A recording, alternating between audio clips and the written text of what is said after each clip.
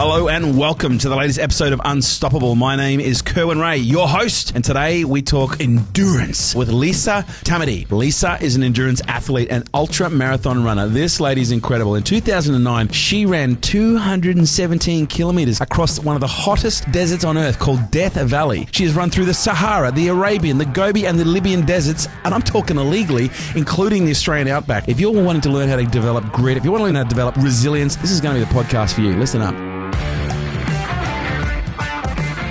All right, ladies and gentlemen, when the podcast Unstoppable was created, it was about interviewing people who literally have overcome some of the most incredible obstacles in their life.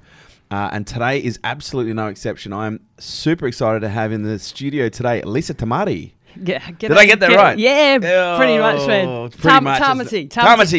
The Aussies say Tamati, but we say Tamati. Tamati, there we go. Lisa, thank you so much for coming on. Oh, it's an absolute honour to be here, mate. It's honestly, when awesome. when I read more about your story, which we're going to get into today, I was like, literally, as we're going through the preview, it was like, first point, wow. Second point, wow. Third point, wow.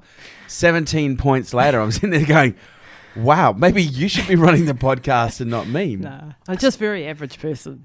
I would say that is an absolute, that's your humility coming through. But for those of you who perhaps don't know who you are from your professional and your athletic exploits, give us a little bit of a snapshot on who Lisa Tamati is. Yeah, so I'm an ultra marathon runner first and foremost, probably. That was what I'm known for, at least. So I've been doing that for about 25 years, I suppose, which just shows how old I am, really. And you don't look a day over 31. Oh, thanks, mate. I'm 50, so it's getting harder to keep it together. Clearly running works. But so in that time, I've run over 70,000 kilometres, which is like 3 times around the equator. The equator is around the Earth. Yeah, yes. The equivalent of, and in bits and pieces. So I've done lots in the Sahara. So I've done about 2,000 Ks in the different parts. So the Moroccan twice, the Arabian, the Libyan desert, Niger, Jordan, the Gobi Desert in China, Death Valley in the USA a couple of times, different parts of your beautiful country out here in Australia. Now, you did Death Valley 217 Ks non-stop, is that right? Yeah, so that's a race, right. And this is like a bit like Kona is for the triathletes. Okay. It's sort of the world number one race for the ultramarathoners in the world.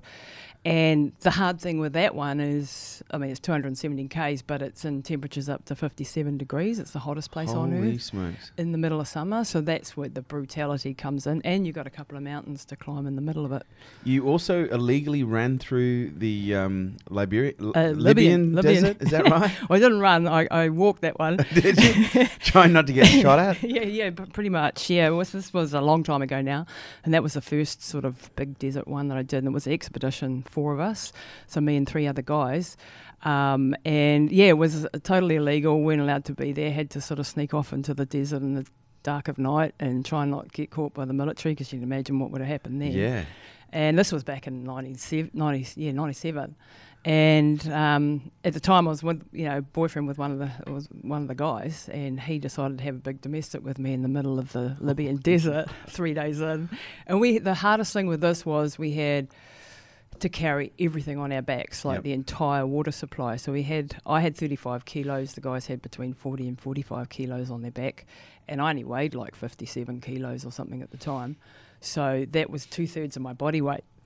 So trying to walk with 35 kilos when you're dehydrated to the max, because you only had 2 litres of water a day. So 2 litres in those sort of 40-degree temperatures was absolutely nuts. If I think back, I was like, what the hell was I thinking? But so that nearly killed me. It did do some permanent damage to my kidneys and things like that. The boyfriend left me on day 4. 5-year relationship, man. He left you on day 4. How do you leave someone in the middle of the desert? Walking 20 metres in front? He was pissed off because I wasn't helping him do the photography. Right. And I couldn't, man. I was just like on the absolute limits of, just walking survival. Upright. Yeah. And this is the type of bloke he was, though. Real hard ass, like drill sergeant times 10. And so he said, right, that's it, I'm leaving after a big domestic in the middle of the Libyan desert. Did he leave you in the desert? Yeah, with the other blokes. Right. So he went off on his own. But we didn't know whether he'd survive, because it was, it was pretty critical. That's like, mate. It was a turning point in my life, Kerwin, when I said, put your toys back in, son. This is not the place to do it. This was not the place. After that, I thought, Because it had been an abusive relationship. Yeah, I mean, right. let's be honest with you. It was a 5-year-long relationship, and he was very controlling. Everything was, And at that stage, he was my first love, and, I get it. he looked like Brad Pitt, so that helped. Love is blind. Well, Love, apparently not.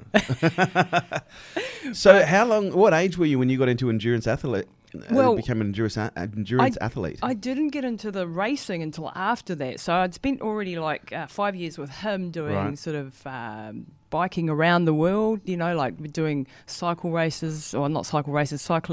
touring around the world. So you just did it for shits and giggles? Yeah. It was just an adventure life. I was young and, And so when you're just doing these little adventure. cycling tours, how long were these little cycling tours? Well, they'd be like 2,000-3,000 kilometres a go, and then we'd go and make a bit of money. So we'll just have a little ride. Timmy, you and me, we'll go on Sunday, we'll have a little ride. We'll do 2,000 or 3,000 kilometres. And, in bits. In bits. Yeah, in chunks of like 500K. Sort of, 100K, 150K a day, but with your right. packs on and sightseeing and just living the life of a young person and having a ball. Well, certainly not the average life of a young person. What is it that drew you to that? Because when you talk about, even doing 3,000 Ks in bits and pieces, when you talk about doing, the ultra marathons that you've done, that's not a standard psychology. It doesn't. Nah. It requires special upgrades in order to be able to perform at that level. Well, anybody can do it. It's like I have absolutely no talent. Well, I challenge with that because when you look, I'm quite fascinated by performance at very high levels. I've done work with a range of different people and professionals, but there's one group that has really kind of changed my psychology on can everybody do it? Yeah, and that's the Navy SEALs as an example. And they have this training called BUDS. Yep, where they have an 80% fallout rate, only 20% get through. And numerous times they've looked at their psychometric, demographic, geographic, biological profiling to try and increase that 20% graduate rate because it's a very expensive program to run.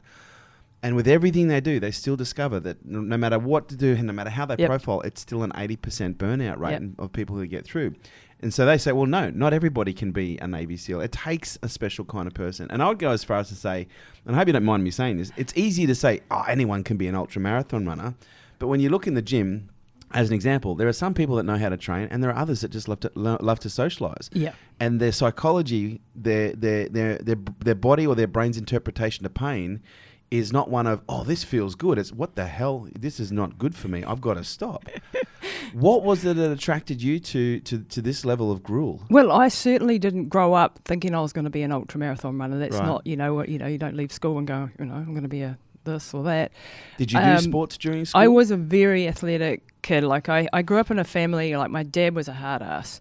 And he wanted us to represent New Zealand. He wanted us to be the best at sport. And that's it, where he wanted. If I was a girl, unfortunately, because he wanted me to be an All Black, and I couldn't be that back then. The girls didn't play rugby, so that was such a disappointment to him. Sorry, Dad. Yeah. So then I was a gymnast as a kid, right? And I was really good up until I got puberty, and then I grew up too tall, too big, right, and not the right shape and size for a gymnast who have to be pretty small. And Dad was devastated because, I was that close to, if you like, well, he thought I was, representing New Zealand. I knew I didn't have what it took in that sport because I was just too tall and too athletic, and I had curves and I had, but that created a real problem in my head because I'd failed my dad, who I idolised and wanted to be, please him, as young girls do. And so then I went into surfing and, I was used to pushing, he did not tolerate weakness. Right. He did not tolerate, he was like, take a teaspoon of concrete and harden up type bloke. Right. And so that mentality, and then I met this boyfriend, the one that left me in the Libyan desert, and he was exactly the same. So maybe I was looking for some they say dad we marry replacement. Our parents. Well, yeah, something like that. I've definitely worked through that one now. Good, healthy. Yeah, but so I think that influence was, I wanted to prove something. In the beginning, I was there to prove my dad wrong, or to prove the boyfriend that I could do it, because he would tell me all the time I was useless, I could never do anything. I was an asthmatic since I was a little kid. So I had a very small lung capacity. And when I say anybody can do this, physically anybody can. That is agreeable. Yeah. I've seen people with no legs running across the Sahara. I've been people who are blind running across. So I've seen, people with hips replacement, people with broken back. So it is up here, but it is that part that you can't probably predict. Yeah. Is that mental side, and I know that the guys in the Navy SEALs will tell you too, that they weren't the best athlete probably in their class. They weren't the most talented. They were all round pretty good at everything. Yep. Yeah, and it's the same with this, and you have to have that mentality as if I'm not going to quit no matter what. And I always use the analogy of, like, when I'm in the middle of a really grueling race and I just want to die, which, you know, is happening Which is every second of every race, Yep. pretty much after 50 Ks you're all knackered, then I would think things like silly stories like, okay, you've just crashed in a plane with your mum in the middle of a jungle and you've got to run 200 Ks to save her life. What would you do? So that's where you would go. That's Yep. where you'd take That's yourself. where I'd take my brain. In other words, if my mum's life depended on it, Yep. would I make it? Well, then you can make it, you know. And because you galvanise and you let free that power when you start to visualise like that, you pull out things from you that you wouldn't in your normal daily life. And so when you're doing these races, you are not your normal everyday Lisa, you know, who's, you know, just average Joe. When you're in a race, you're a warrior. You go into battle. You put on your battle armour. When that number goes on, I'm a different person. And I'm focused solely on this one outcome. And when the doubts come, and they come, and you've got this massive battle, like the angel and the devil on your shoulders, and the angel's telling you, no, you keep going, you can do it, you're going to make it, and the devil's getting louder, telling you can't. What the hell are you doing this for? And what are you trying to prove? And why don't you just sit down for 5 minutes? And all of this sort of negativity. And it's the battle. How long can you push through the torture for? How long can you fight that battle and overcome to get to the end goal? What do you think is the key? Like, if you were to look at one aspect of psychology, whether it be yours or other ultra-endurance athletes, what is that one thing that makes the difference? We've all got mental health issues. No shit. No shit. No, I mean in a serious way, that we've all got something that we're really angry about, or that we really want to prove something, Right. or we really have issues with our self-confidence, or something is there that's driving this incredible, and it's releasing this force within you that you can overcome things. Wow. And I think when I started to lose my hunger for beating the crap out of myself, if you like, because it is a lot of torture sometimes, that's when you start to lose the edge, because you don't have that hunger, you know. Right. And I've noticed in the last couple of years, and I'll get into that story a little bit later, why, but I haven't got that hunger anymore in that area. Now it's focused fully on the business side of things, which it's still there, but it's not. It was funny, as you were describing the gruel of the endurance race, it was almost like you're describing the journey of an entrepreneur. Oh, absolutely. Because you've been an entrepreneur since Yep. the age of 18 as well. Yep. Not as successful as you, mate. But we're all in the same game. Oh, I could never be put in a box. Yep. I cannot work under someone, some corporate box. It just kills me. I tried to work for an insurance company out of school. I nearly died. I was sick physically every day. I hated it. Yeah, right. Being held in. And I just wanted to be in charge of my own destiny, and I still want to be in charge, and that's been an up rocky, all over the place ride. But that's seen me do things like, documentary production, to TV shows, to hyperbaric oxygen therapy clinics, to jewelry manufacturing, I've been You've everywhere. done quite a bit. Yeah. And some successfully and some completely not. Now my focus is really on that. How much has your athletic experience prepared you or made you a better entrepreneur when it comes to the psychology of it? This is something like I've been a speaker for the last 13 years as well, and this is what I talk about. There is just absolute one-to-one parallels between being an entrepreneur and being in success in life and success in sport. They are all parallel because it's the same mindset. Yep. It might be a different arena that you're playing in, but it's the same principles and the same mindset, and you have to have that willingness to fail and fail fast and just keep going and and be able to deal with that pain. Yeah. What is your relationship with pain? Like, because some people look at pain, like I think of people that I've known who trained before, and they whether they do any kind of exercise, whether it be yoga or they lift a weight, the moment it starts to hurt, their body, their relationship with pain is, oh my God, this is bad. Yeah. And they like, oh my God, I have to stop immediately. Yep. other people, they don't necessarily have that same relationship. What's your relationship with pain? Yeah, I don't like pain. I'm not masochistic in tendencies, but I understand the value of going through pain in order to get. There is no strength without the struggle. You don't get stronger if there's not a resistance to you get, like weights or a resistance training or, doing karate or doing whatever. It's all about fighting through what's hard, because then your body changes, but not only your body changes, your mind. And your mind gets able to handle more pain the more you do it. So the more pain you put yourself through, the more that you can cope with it, if you like, and for the longer. So something I find curious is some of the most successful entrepreneurs have either been athletes or they express their passion in some form of athleticism.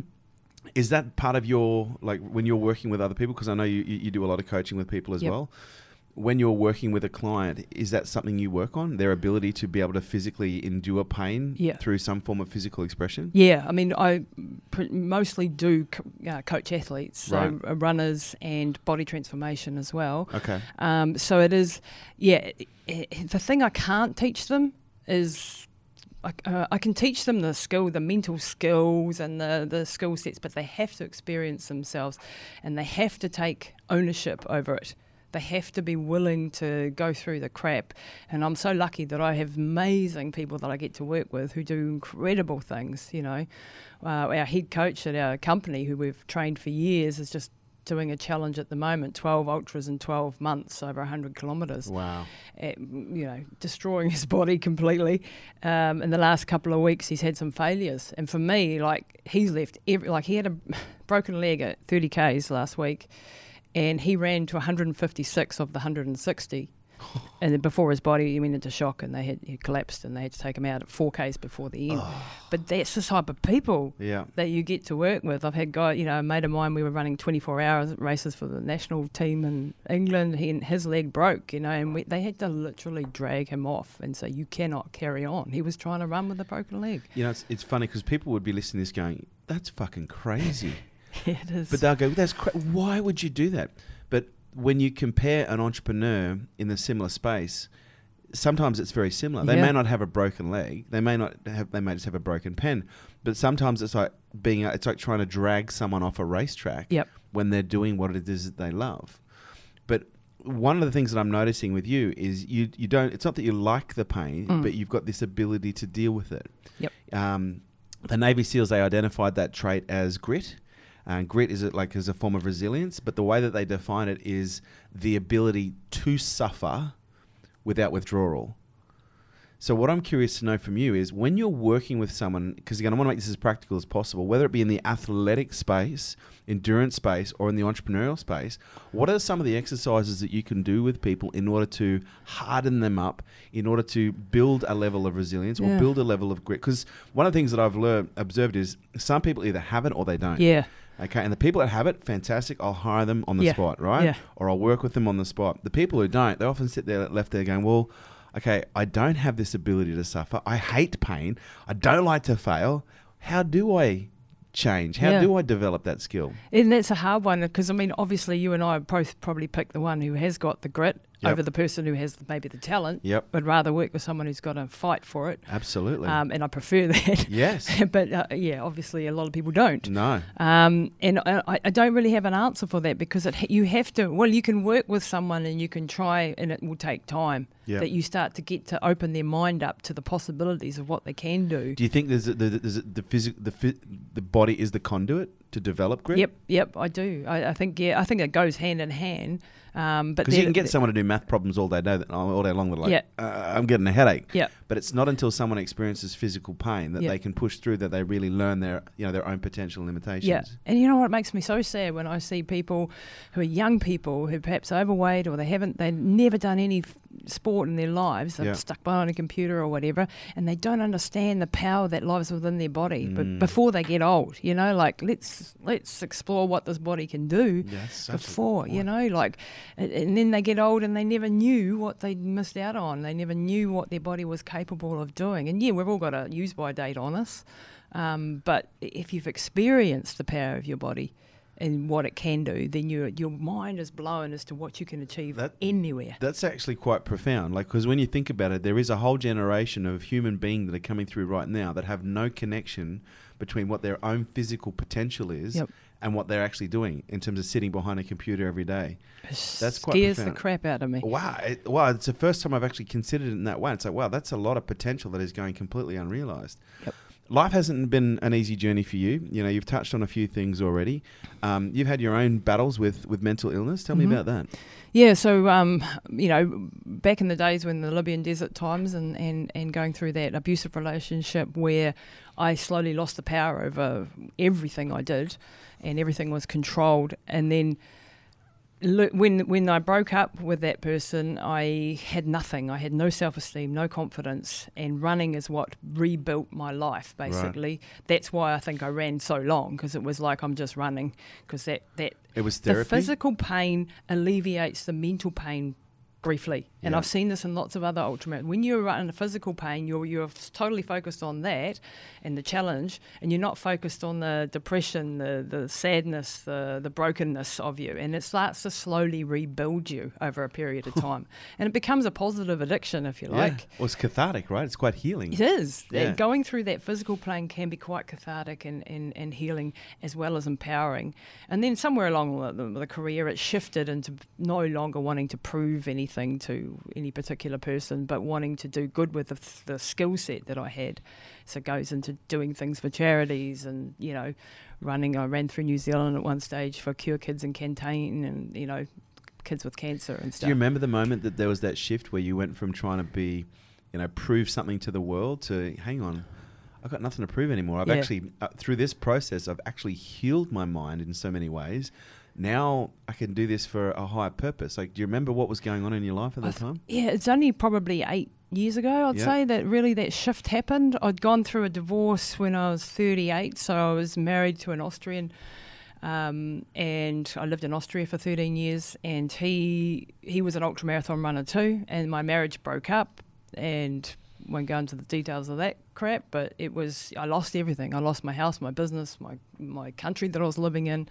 Came back home to mummy and daddy's, with my tail between my legs at 38 with no money, no life, no kids, no nothing. And I felt like I'd been a complete failure. And that's when I decided to run through Death Valley. And because I was, working through shit. Yeah, right. And is that what you do? Is that your go-to place now? Yes. Like when you've got shit going on, okay. Got to go for a run. I've got stuff going on in my life. I need to do a bit of a run. But your run isn't, I'm just going to go run down the block. I'm just going to run across fucking Death Valley or the Sahara or the Himalayas. Back then it was. Now it's more around the block and go to the gym and hit some weights. I'm into the weight training and but I guess losing a marriage, married for 13 years, that's over there for 13. It was heartbreaking because I loved him. I was just like completely out of the blue, and it broke me. And at 38, you should have your shit together, And that thing is, thanks. I'm 44. I'm still fucking working it out. But tell me about you and me both, right? Yeah, we certainly either. You haven't arrived. Yeah, I know. You never do. You never arrive. It's a myth. There's lots of false flags. Yeah.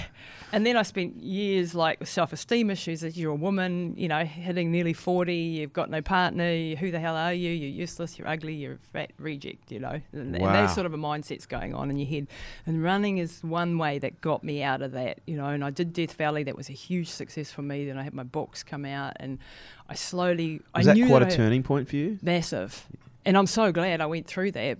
Don't want to go there again, but I'm glad I went through it because it forced me to become an individual. It forced me, I just wish if I could go back to my younger self, say, off those guys and just focus on being self-confident, being who you are, instead of searching for that other half to fulfill you, It's so funny that so many people spend so much of their life in relationships trying to find themselves when in reality it's not until we spend a decent amount of time by alone. Ourselves. Yep.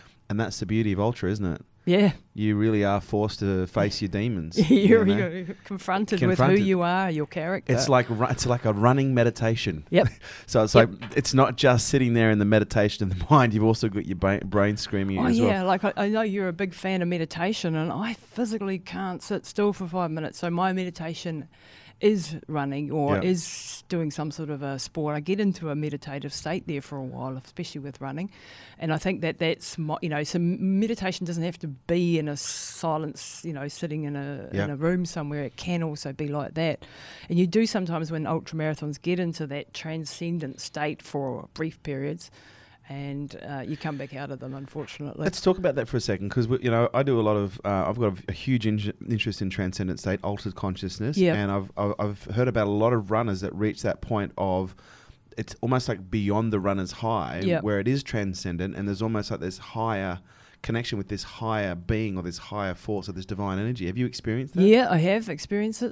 The thing is, like, people have this misconception that you're in that space the whole time. Well, you're not. You might get there for brief periods of a couple of hours if you're lucky, and you're sort of in this zone where you're like, I can do anything and achieve anything, and I'm connected.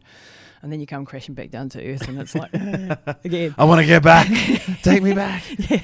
What does it feel like? And did you have a way to access it whilst you were running, or is it something that just happened? I've never been able to get the formula right where you can tap into that state, unfortunately. It's something that But comes... did you and other runners used to sit around and talk about it? Yeah, we would talk about that sort of thing, and it would typically happen when you've gone beyond, the limits of what you ever thought possible, and in those moments where you're still going and you suddenly realise, hey, I'm in this other space.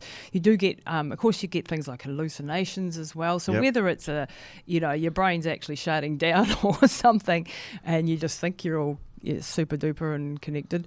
I know I've had friends who are, talking to their dead loved ones and stuff, because they're in you're a space cadet a little bit. Well, it's interesting because the sharp many different cultures have used everything from sweat lodges, psychedelics, different plant medicines in order to induce those states, in order to have those mystical experiences. But it was interesting when I was reading about in the book called Stealing Fire. I've read it. Really interesting book. They were talking about aspects of performance where runners were having these runners' highs, and they were having a psychedelic like transcendent experience where they were hallucinating, they were talking to dead loved ones, they were having these contact and communication with beings. Yeah, and the doctors will explain that, that you run out of glycogen, your brain's fried, and you have sleep deprivation, and all of those sort of things, and that's probably physically on a physical level true. Yeah. But it's you do you come back changed, you come back altered from these sort of things, and like altered better. Yeah. Well, often you come back from a big event, and this is what I tell my athletes too, is don't get divorced, don't have a baby, don't start taking drugs, don't do anything stupid in that week when you come back from a big event, because you're in an altered state of mind. Yeah. And you're liable to do something. You usually come back to your office job or whatever, and you're like, what the hell? Where the hell, this doesn't make sense anymore. Wow. Don't make any big decisions. Don't make any decisions, because you're in this weird place of, I've just been through something epic. Yeah. And nobody gets it. And my wife doesn't get it, my husband doesn't get it, my kids don't get it, nobody gets me. And so you get this, and then you get a depression often because you've taken all the serotonin and everything's, emptied your body out of hormones. And so if you know that as a coach, you can, help them ride that out. Didn't know that back in the day. The reason it's so fascinating, because Stealing Fire put me onto a whole range of different books to study psychedelic therapy in terms of performance and, therapeutic treatment.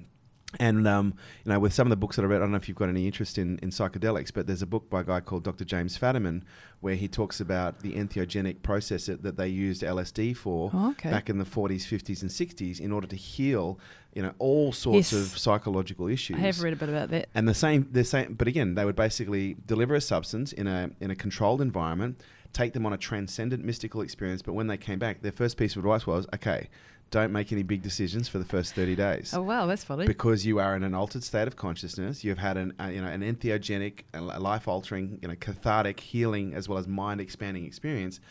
Just allow the integration to take place in the next 30 days, but don't make any big decisions. And so when you said that, I was like, holy crap, you've worked that out on the other level. Yeah. That's really fascinating. I have to start reading about that. Honestly, I think, because I think a lot of attention's given to cannabis for a whole range of great reasons, which is awesome. Yeah.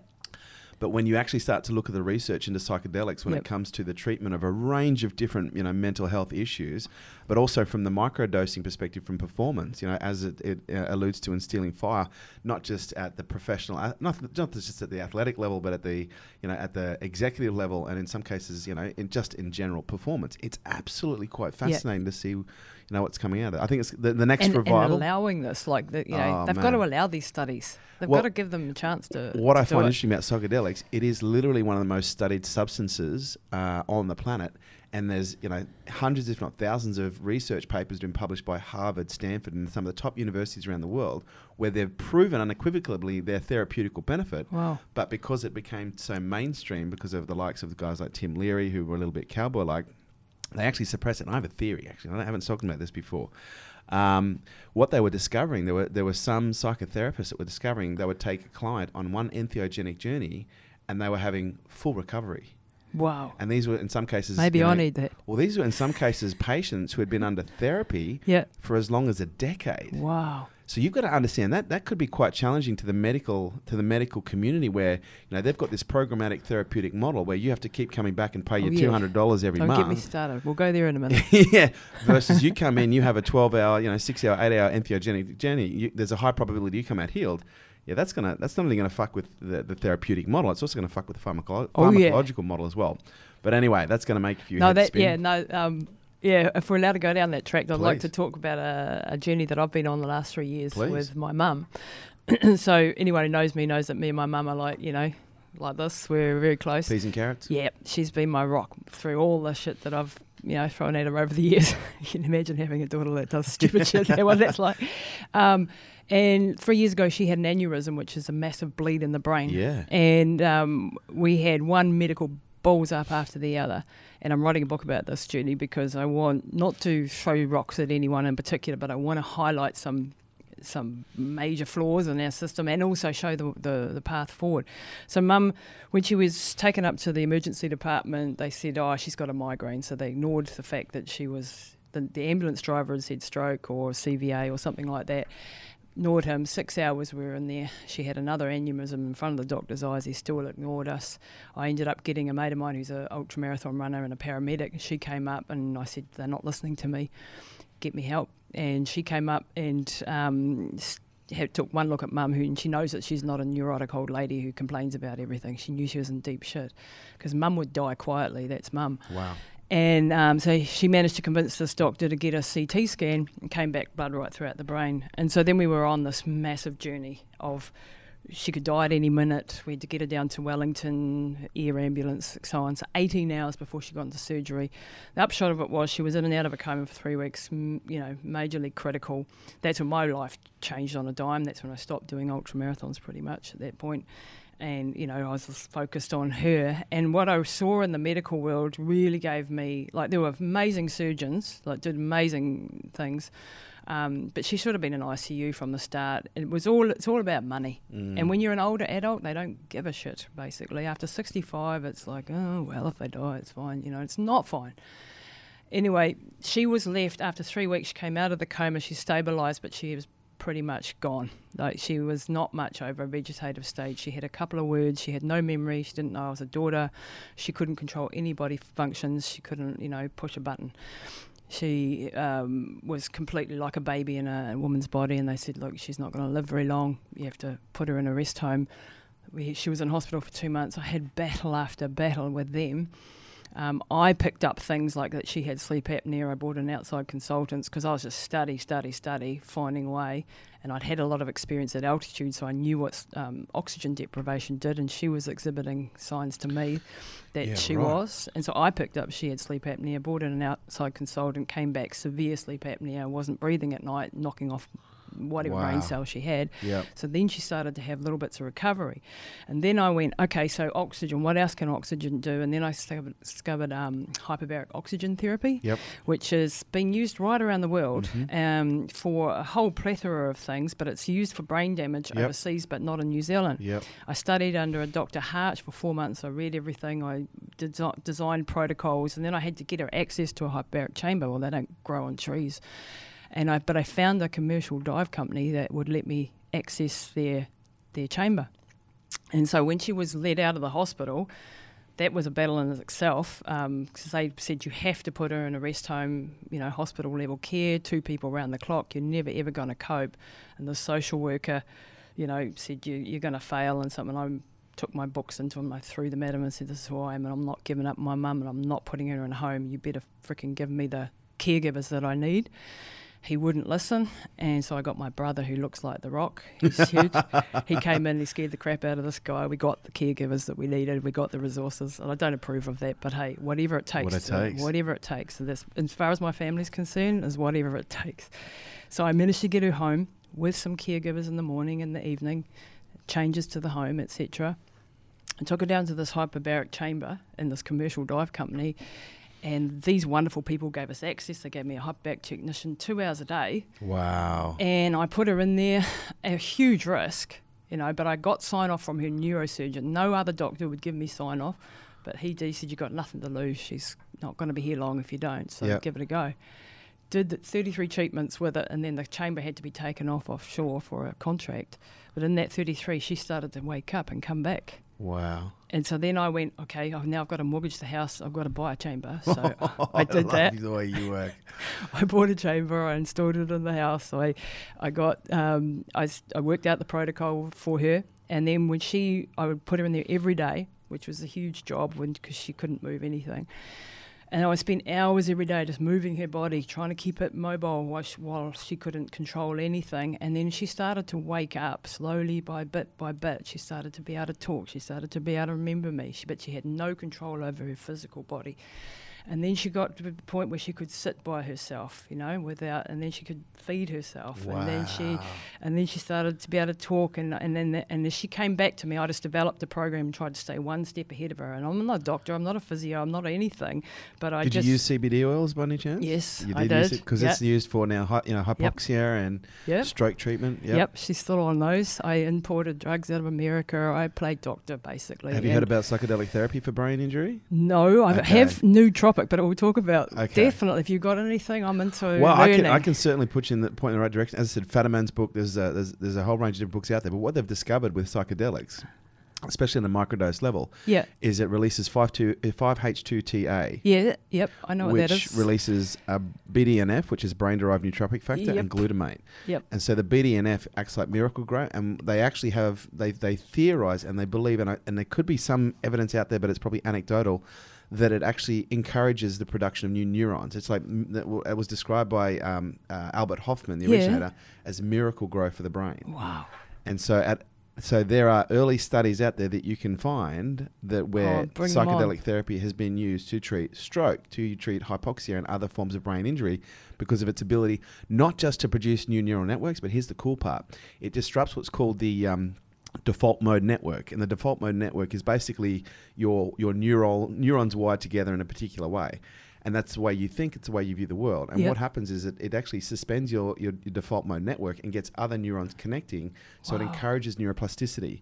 So it encourages new neurons to start communicating to one another, which actually gets different parts of the brain active, which creates new insights, new thoughts, new behaviors. Oh my God, I've got to learn about this. And it's perfect for addictive behaviors, compulsive behaviors, because it literally disrupts the pattern of the way you think. The reinforcement of those same parts. Exactly. Oh man, I mean, I'm absolutely into research. This My style is always, and you're a student first, practitioner second. Yep. Do the learning, do the research first. And I'm not waiting for freaking 30 years of clinical trials either. I get you. We'll be dead. Yeah. Well, I've got 3 brain injuries. I don't know if you probably know my story. Yeah. I've got a few brain injuries myself, and I wasn't going to sit there and wait for the medical community to come and serve me. I was trying to get hyperbaric treatment when I had my stroke, and they were like, well, no, and it was very difficult to get. So when I was in the US, I'd get it in Santa Monica. Awesome. Yeah, but it was very difficult to get over here. So so you know all about it. You do. Yeah. Hey, we've definitely got to talk about that because I want to take Mum to the next level. So I mean, the upshot of so you still have the hyperbaric at home? Yeah. I've got it. And you still got the hyperbaric. I actually opened a clinic, and then because I wanted other people to have it. And then I've ended up selling the clinic because I couldn't run so many businesses, with just me. And so, but I've still got one of the chambers and I still put Mum in it and I still use it myself. You use it yourself for recovery? Yeah, and anyone else, my family. And what have you noticed, apart from the the rehab with mum. What have you noticed from a recovery perspective using the hyperbaric? It's super powerful, but you need enough treatments. And what I have is a mild hyperbaric chamber. Okay. So I don't have the big medical grade one like she had for the first 33 Is it like treatments. the plastic canvas reinforced one? Yeah. So it's a blow up inflatable. So our one goes to 1.5 atmospheres, which is perfect for brain injury. Now for wounds and stuff, it would be better if it went to 2.2, 2.5. But you can't do that with a mild hyperbaric. You have to have the medical grade facility and the oxygen and all the rest of it. But basically what it does is it hyper-oxygenates the body. And I mean, when I did races at altitude, like I did a 222k race over the 2 highest passes in the world, over the Himalayas, and in preparation I had this hypoxico tent that took a part of the oxygen out of the air, and I slept in it every night and tried to adapt, and I ended up with a brain concussion, and because I listened to my ex-husband when he said turn it up to 6,500. Never listen to your ex-husband. Under any circumstances. Unless I'm your ex-husband. The moral of the story was he nearly killed me. Wow. So I ended up with a massive brain concussion and infections right throughout the body. So I knew what the power of the opposite was, you know. And having been at altitude 3 times in, different expeditions and stuff, I knew what it did. And so that's why I was like, hey, this makes sense to me. So I've got to get her access to it. Now, Mum is 3 years into this journey, and Mum's reading, writing, walking, talking. She's got her full driver's license back. She's fully functioning. She's still slow walking. Her balance is we're still working on that. But this is for a person who they said would never ever do anything again. Who is going to be under care for life. This to them because and that's why I'm writing her book, because I want. Mum was lucky that she is the type of person who will do whatever I say. I mean, at the beginning she didn't have a clue what was going on, but later on she's taken up the fight. So she's a stubborn and, she's never been an athlete, but she's got that, I'll do whatever you tell me to do. Yeah. I'll take whatever pill you give me, I'll do whatever to get back. It seems like there is a bit of a family trait here, because you and I think I kind of accidentally left this out, you're an ultra marathon athlete with severe asthma. Yeah. So, I was born I was diagnosed, I think, at a year and a half old or so. And I really struggled with my asthma through my childhood years, especially in and out of hospital and so on. So I've got a very small lung capacity, a very, very low VO2 max. I don't have, and when I say, anybody can do this. Yep. I could not go fast. So, you put me in a local 10K race, or I might be in the middle if I'm lucky. But you put me in a 200k race and I'll just keep chugging. I'm a tractor, not a Ferrari. You know? Right. And that's one of the reasons I did deserts, because it's hot, dry climates, So, but the last few years I did stuff in the Himalayas just because I like to push outside You like to go outside the box. And it certainly pushed my limit. So you've got quite an incredible journey happening right now, haven't you? Yeah. This is the other.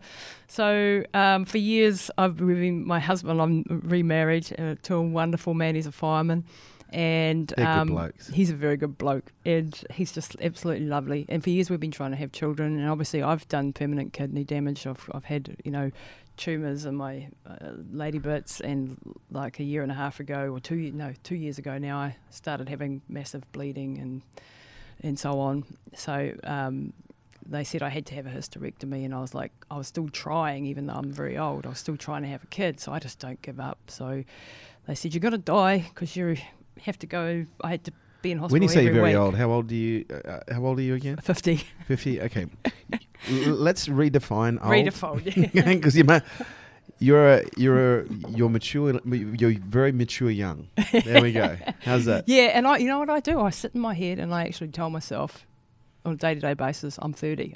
You don't look 50. I'll tell you right now, you do not look 50. You have to say that, really, don't you? No, I don't have to fucking say anything. This is my show. I can say what the fuck I want. No, but so you've been trying. You had to have the hysterectomy. Well, they told me I had to, and I said nah. And so for a year, I was in and out of hospital because I had to have blood transfusions every week because I was just bleeding so badly, like too much information, but. In other words, they told me I needed it or you're going to die. And I said, no, I found another way. And I got on top of it and I didn't need a hysterectomy, but I still didn't get to have the baby. So then we lost one. We got lost one at 12 weeks, which was devastating at the age of 46. And so I'd almost given up, but not quite. And then this year I went in the magazine, Women's Day, and I said, I'm looking for a surrogate mum. And so one of the girls that I was coaching, he said, oh, I'll do it. And so she's now 5 months pregnant. Wow. And so, yeah, we're going to be parents. And me at 50. I'm scared shitless, to be fair. Should be. Oh, you should Thanks, be. mate. But honestly, you're clearly excited for the right reasons. Yeah. Oh, yeah. My husband will be a wonderful dad. You'll be a wonderful mum. I'll probably be a real hard-ass mum, but, you know. Well, actually, I was going to ask you, like, what have you learnt from your parents that you think you're either going to do because you know that's an important part, or maybe do differently? Yeah, I'm still working on that because Yep. I'm scared now. Like, you know, being responsible, as you well know, for a little one can be life-changing. Yeah, it is. And I don't want to make the mistakes or stuff that happened to me. But by the same token, when you mollycoddle a child, it's going to turn out spoiled. So sometimes hardship is a good thing. I don't know. It's knowing the balance. And, you know, the more I learn about child psychology, the more, in fact, I am in shock of what creates resilience. Yeah. Yeah, like honestly, because I used to think very much like you, in order to build a strong children, they need to have a little bit of... Yeah. And that is an aspect of it. But one of the things that I've discovered through my own research in child psychology is, in order to build strong, you know, independent adults, you have to create very safe environments for children. And children need to feel safe in order to develop independence. Yeah, emotionally safe. Emotionally safe, Yeah. physically safe, you know, psychologically safe. And, you know, I think old school mentality, parenting style, we never took that into consideration. No. If a child was melting down, we'd give them a hard time and send them to their room. You know, if they were having a melting down, we didn't go, oh, it's okay. We'd say, here's a teaspoon of cement, you know, harden the fuck up. Yeah, that's definitely. And one of the things that I'm now learning is the importance of when you know, how a child's brain actually develops fundamentally determines how healthy they are as an adult. Yep. And it's important for us as parents, because I'm a bit of a hard ass like you, but I've had to learn, you know, for me, one of the greatest things, and I've got a little bit of a feeling this is going to be very similar for you, by being a parent, it's given me the opportunity to parent myself in the way that I wanted to be parented. Yeah. And as a result, it's been incredibly cathartic. Yeah. But it's also been really fucking scary, because you see those old patterns of mum and dad's coming out. And you're like, oh, hang on, that's this not isn't me. good. Yeah. But then you start to realize, where did they get it from? And you start to go, hang on, maybe we can break the cycle, you know, and do something differently. I think you're very wise. I know I'm an open book on this. I really don't know which way to get, you know. I'll deal with the challenges as they come, I suppose. Oh, you will. But look, if we can help, there's a great book, and I recommend this to any parent, new or old parent out there. It's called Discipline Without Damage. Yep. By Dr. Vanessa Lapointe, one of the world's top child psychologists. And it just really helps you understand how a child's brain develops, how a child's brain works when it's under stress, and how our most important role is to make them feel safe, but most importantly, give them a demonstration of what it looks like to regulate pain. Give them a demonstration of what it looks like to regulate stress and emotion when times are difficult. Yep. Because when their world is going to shit, they look to us and they go like, and if they look at us and we're going, they're like, okay, nothing's fucking safe. No, yeah, I'm Whereas in danger. they're losing their shit. Yeah. And they can look at us, and no matter what happens, they go, oh, well, mum's actually okay. Yeah, I can calm down. I can calm down. I'm all right. It's okay. Oh, She's makes my sense. rock. She's my center. So when the world is a little bit topsy-turvy, there's got to be one person I can lean on who's not topsy-turvy. Yeah. And that demonstrates them how to regulate. Well, then I probably need to be like my mum. If I'm like her, I'll be fine. Well, you'll find a balance, I'm sure. You know, Yeah. you'll be the like perfect mum that you need to be, you know, to give your child, you know, what's required. But a guy said to me the other day, great quote. He said, you know, the time is now to pass down wisdom, not wounds. You know, because beautiful. No kidding. Right? It wasn't mine. I wish I could claim it. So what? You're going to have a baby. We've got 4 months to go. Yeah. Yeah, a little bit of vocal tension there. Yeah, a little bit excited. Yeah. But nervous, that's for sure. So do we know if it's a boy or a girl yet? Well, we think it looks like a boy on the 12-week scan. So Okay. we're yet to have the next one. So it's my husband's like jumping up and down, going, "I'm going to have a little fireman." He's got a little fireman outfit already. And I'm like, "Oh God, here we go." Every kid wants to be a fireman. That's awesome. So what's next for you, Lisa? Like you've got the baby coming. You've got another book coming. Yeah, so I'm still working with mum Yep. every day, all day. So she's, coming out over here. This is the first time I've left her for 3 days. Oh wow. Yeah, so that's how highly I value you and thank being on your you. show. Seriously, I really wanted to come and meet you. Thank you so much. And she said she'd be good while I was away. She'd do her job. She'd do her discipline. So I'm the police. I'm the fun police. I'll be ringing up and go, "Have you done this? Have you had your green smoothie today? Have you done your training?" Yeah, right. But so mum's still very much the centre of the focus, and obviously baby's going to come into that. But business is my world, and staying fit and fit in a different way though. Yeah. Now I love CrossFit type workouts. Yeah, right. And full Because body you look like you've got workouts. more muscle now. Yeah, I do. I Yeah. do have a lot more muscle. Yep. Just because I'm loving the gym and I'm loving the change. And I've stopped doing the long distance running because I actually was working. We do something called epigenetics as part of our coaching programs. Yeah, right. And I found out I was working against my genetics. I was like, I should be doing short, sharp, high intensity workouts, and that's where I'm And them actually off? healthiest. And I'm like, man, I've worked against my genetics my whole life, if you like. And yeah, you can do it, but I feel healthier, actually stronger, fitter on less. I encourage everyone to get their epigenetic profile done. Have you done it? Yeah, I just had it done man. recently. And what's interesting? 360. Exactly. Yeah, that's what we do. Yeah, that's what we. So you do the coaching with that. Yeah. So you know Cam. Yeah. right. He's been on my podcast. Yeah. I'm actually. He's writing Cam's for doing my book. Cam's actually doing. I've got a consultation with him later today. But what's interesting crazy. is it took me 46. I say 40. Fuck, how old am I? 44 years for me to naturally work out what my body required. But like you, I am just not made for distance. No. But I used to try so hard when I was young. Welcome to my world. But I now look, and because you're an endomorph, is that right? No, I'm Ecto? I'm a activator, which is a mesomorph, so very muscular. Yeah, right. That's body it. type. Mesomorph. That's Yeah, it. so- I'm a diplomat. Yeah. Oh, you're a diplomat. Yeah. Like my husband. Yeah. Yeah, right. Well, you should be good at endurance then. No, I'm coming up towards the activators. Is it the activator side? I'm not sure. around the other side. Is it around the other side? Well, anyway, I've only just had it done, so I'm still learning. I'm learning how to walk. But yeah, I should be training like in the It's middle of the amazing. day, short, sharp bursts. Yeah, because I suck at anything endurance. Yeah. Yeah, not Well, my thing. the funny thing is, so do I, and I'm really good at the weight training, at That's crazy. body, and I feel healthier, I feel stronger, and I've done major damage to my kidneys, so I didn't want to end up on dialysis, so I stopped doing the ultras, and of course I didn't have 30 hours a week anymore to dedicate to training because Holy of mum. crap. Yeah. So that was the end of that, and that's fine. I've done 25 years of it. What else am I going to do? So what's the name of the book you've got coming out? Relentless. Relentless. Yeah, and I've got 2 other books, Running Hot and Yeah. Running to Extremes. But Relentless is probably out in about 3 months' time, and it's teaching the principles that I use to apply, and like why did Mum beat the odds? Why did she come back? How did I do it? Like not this do step 1, step 2, but more the attitude that I took, The psychology. the way the medical system works, and the holes in the system, and the pharmaceutical companies and all that sort of crap. Go into briefly in the story, but it's more about taking control yourself. Because I had a couple of books that were real guides to me. There's a book that you would love, Dr. Norman Doidge, The Brain That Changes Itself. Oh, great book. Yeah. Well, that was my guiding light because Yeah. I understood that neuroplasticity is a real thing, that even a 77-year-old lady can experience this change. And so my encouragement to people who have brain injuries or who've had strokes or concussions or whatever is to keep fighting and not give up and find your own way, because the medical system won't give you the answers that you need to have, and that's pretty much across the board. That's so They're good at powerful. breaking, if you've got a broken leg, Great or for doing trauma. surgery, very If good you need for trauma. surgery, if you need to be put back together, They're fantastic. Yeah. But as far as chronic illness goes or things like this, it's look outside the box. Oh, I love that. What a great way to finish. Best piece of advice you've ever received? Oh, that comes from my mum too. I remember standing at the start line of the run through New Zealand, which was 2,250 kilometres, and I was trying to do like 500 k's a week, and it was the biggest thing I'd ever done distance-wise in such a short period. And I hadn't really thought because I was so busy preparing and getting everything ready and all the blah blah. And I was standing on the start line and had a physical panic attack, and I went over to my mum and had a big bawling session, as you do, away from the crew. And I said, "Mum, I can't do this. I can't do this. I'm freaking out. It's 2,000. How am I going to do this?"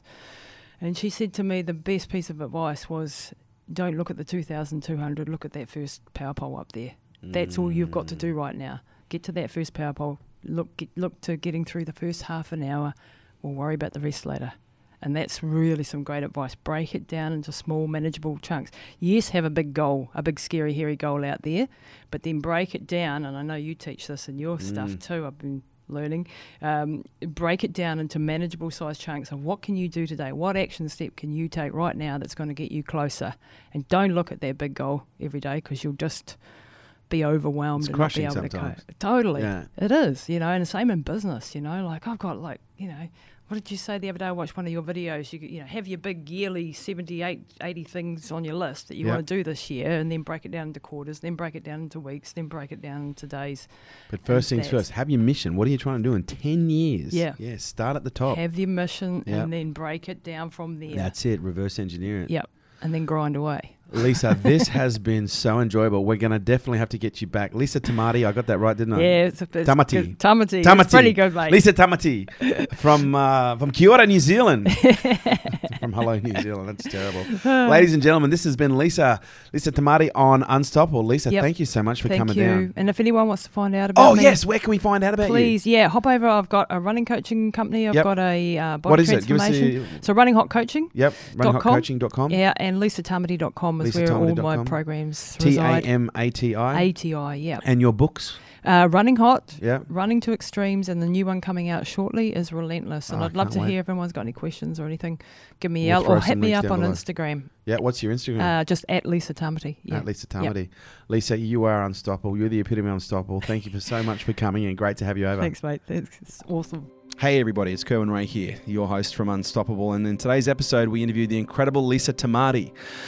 Now, in this episode, Lisa talked to us about her pregnancy and that she was having surrogated through another woman. And I'm here to let you know with great sadness that Lisa's baby Joseph unfortunately didn't make it. We are in close communication with Lisa and supporting her and her family through this tough time. She's a fighter, as you know, as you would have seen from this podcast. But I thought it appropriate to share this news with you so that you can perhaps reach out yourself and send a bit of love her way. I'm sure you could imagine in times like this, things can feel tough, but I couldn't think of anyone tougher to be dealing with a situation like this than Lisa. Lisa, our love is with you, our thoughts are with you, and we're here for you anytime you need us. Big love to you, sister.